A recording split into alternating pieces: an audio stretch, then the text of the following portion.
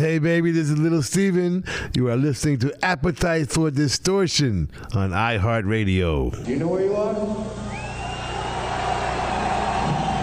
Do you know where you are?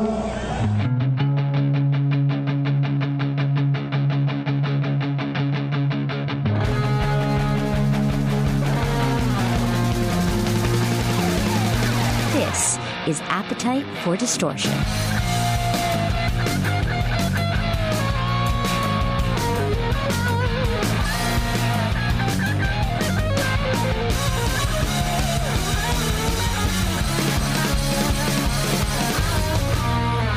And welcome to the podcast, Appetite for Distortion, episode 120. It is Brandon, very, very special guest coming up momentarily, Little Steven. Steven Van Zandt, yes, the legendary guitarist from the E Street Band, actor extraordinaire from The Sopranos, Lilyhammer. We're going to be talking about his brand new record, Little Steven and the Disciples of Soul. Yes, they are back. New album, Summer of Sorcery. And, you know, I'm going to get some GNR questions in there as well.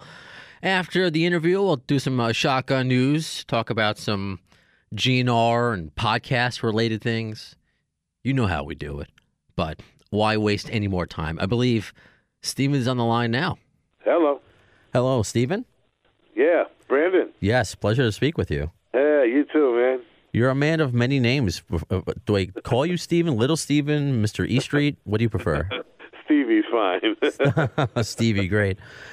You know, last year I had Roy Orbison Jr. on the phone, and he, of course, talking about his dad's hologram. And for someone like me who never got a chance to see Roy Orbison, that's great. And I think he's going on tour with a Buddy Holly hologram. But you also have a hologram. Unless I'm mistaken, you're okay, right? You're not leaving us soon.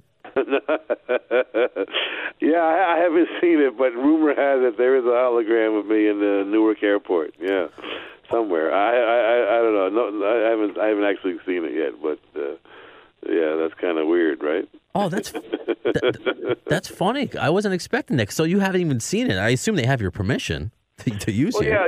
No, they filmed it quite a while ago, you know, and I forgot all about it, to tell you the truth. Oh, okay. But I you know, I haven't actually seen it yet, so. Oh, that's interesting. We'll get there eventually, yeah. I didn't know if you were cloning yourself because you're working so much. And of course, the new record, and you're busy and acting and everything else, so I didn't know if you were, you know, kind of make yourself a clone of yourself or whenever you do retire. Geez, that would be nice. I'd love to be 5 different people, I'll tell you the truth.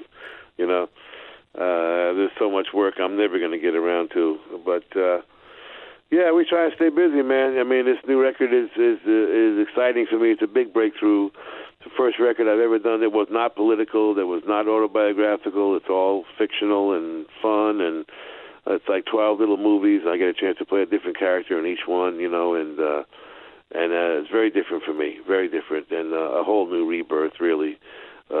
Disciples of Soul now sticking with me. The first time in my life I've done 2 records in a row with the same band, you know, both Soulfire and Summer of Sorcery have been the same guys and girls, and they're on the road again with me this year, and that consistency is really unusual these days and really rewarding, you know. So I'm having a really good time. Yeah, it's been since 1999 since the last Disciples of Soul record. Is that true? Is that a fact? Yeah, it's been a long time. You know, I started acting, and then Bruce put the band back together, and I didn't realize it myself that 20 years had gone by. So I'm glad I spent these last couple of years, you know, reestablishing my thing and, you know, just reconnecting to my own work and reconnecting an audience to it, and now we're going to continue to do it forever. You know, I will balance my thing with the Disciples of Soul, with the E Street Band. You know, we'll see what Bruce wants to do next year, and then get back on TV also. So those 3 things will be, you know, I'll find some kind of balance between the 3 things. Okay. Since you've been working for so long, and you just mentioned having everything that you've done, having 2 records back to back with the same band, which is kind of fascinating because all the good relationships that you've made. So many people want to work with you.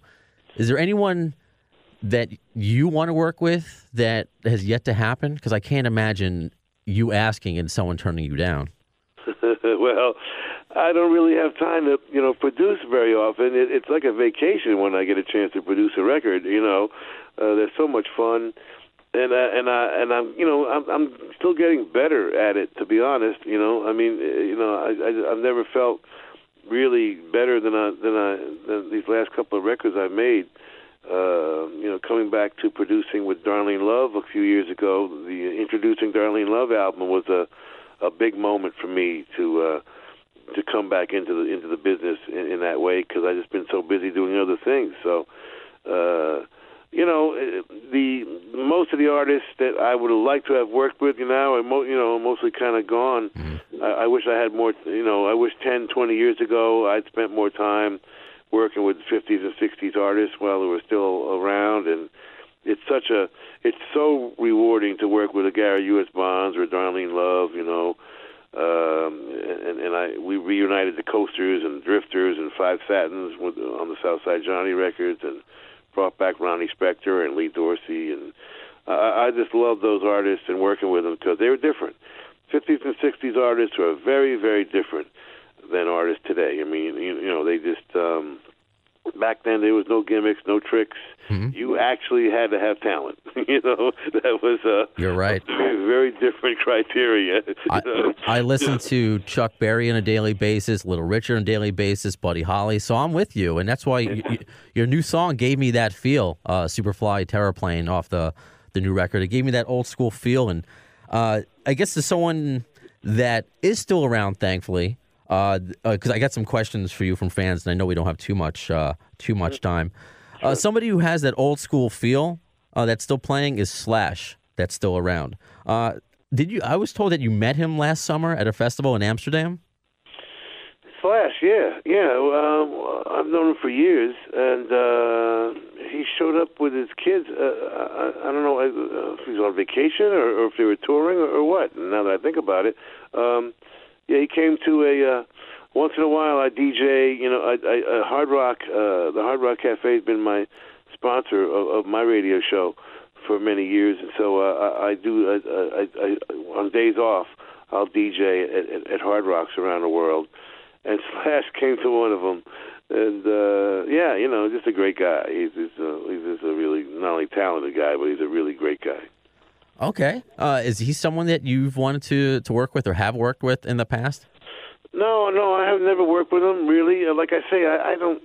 It would probably be in the area of production, and I just don't have any time for that. Now that I'm doing my own thing again, and once in a while I'll do a single for somebody on my label, because we have a record label, but.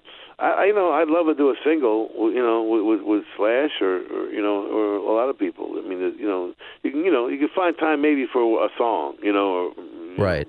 But albums, you just don't have the time anymore. I had the similar conversation with Carmine Appice, because he re-released a new record with there's like a new person or different person in every track, and I guess I love that because you're right. Before we lose these people, it's just to get the music out there. Even if it is just a song, so I'm grateful that, obviously you're still around despite the hologram. I was like, uh-oh, is he planning for something? So tell us how long, because I know you haven't been working on the new record since 1999. So when did you decide to make it, and how long was the process? No. Well, there was an album in between, 3 years ago now. Okay. I guess in September. I wasn't planning on it. I really hadn't thought about it at all.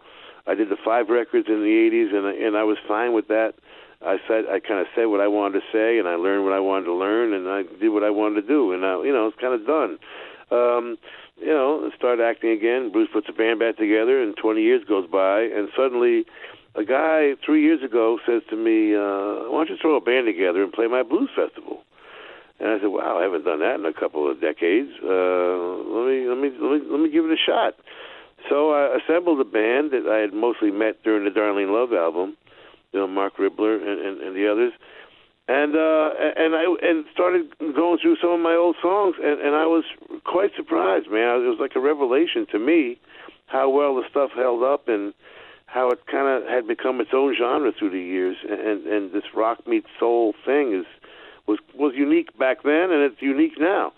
And I thought to myself, this stuff has value, so let me do it. And it felt like an album right away, but I said, I'm not really ready to write a whole new album. I haven't done that in a long time. Let me do an album of covers. So I did an album of songs I had written for other people. And that was the Soulfire album of 2 years ago now. Gotcha, right. And so and we've been on that Soulfire tour ever since with the same band, and the band just keeps getting better and better because we managed to keep it together. And so we went in, and by the end of the Soulfire tour, I started writing again, first time in first original material in 20 years, and so slowly the Summer of Sorcery album got written, and we did it last fall, and now we're gonna keep it together, man. Because now I'm back in that mode, and I'm very proud of this record because it's the first record I've done that was not autobiographical and not political. I wanted to do a bunch of little fictional movies, and be a different character in each one, and I managed to get that done. So I'm very happy. It's a big artistic breakthrough for me, and it gives me a whole new rebirth, for the future.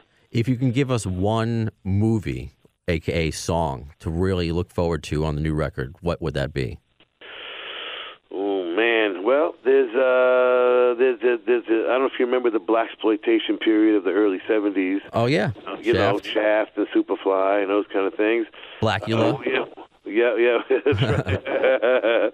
Well, we have one like that on the record called Vortex. Cool. And that's something to look forward to. It's like a little bit of a movie from the early '70s. So, but every song on the record is a little something like that. Where I'm playing a different character in each one, and different age groups, and Superfly Terraplane, I'm playing a 17-year-old kid, saying to the baby boomers, you messed up the world, now get out of the way and let us take it over, let us fix this thing.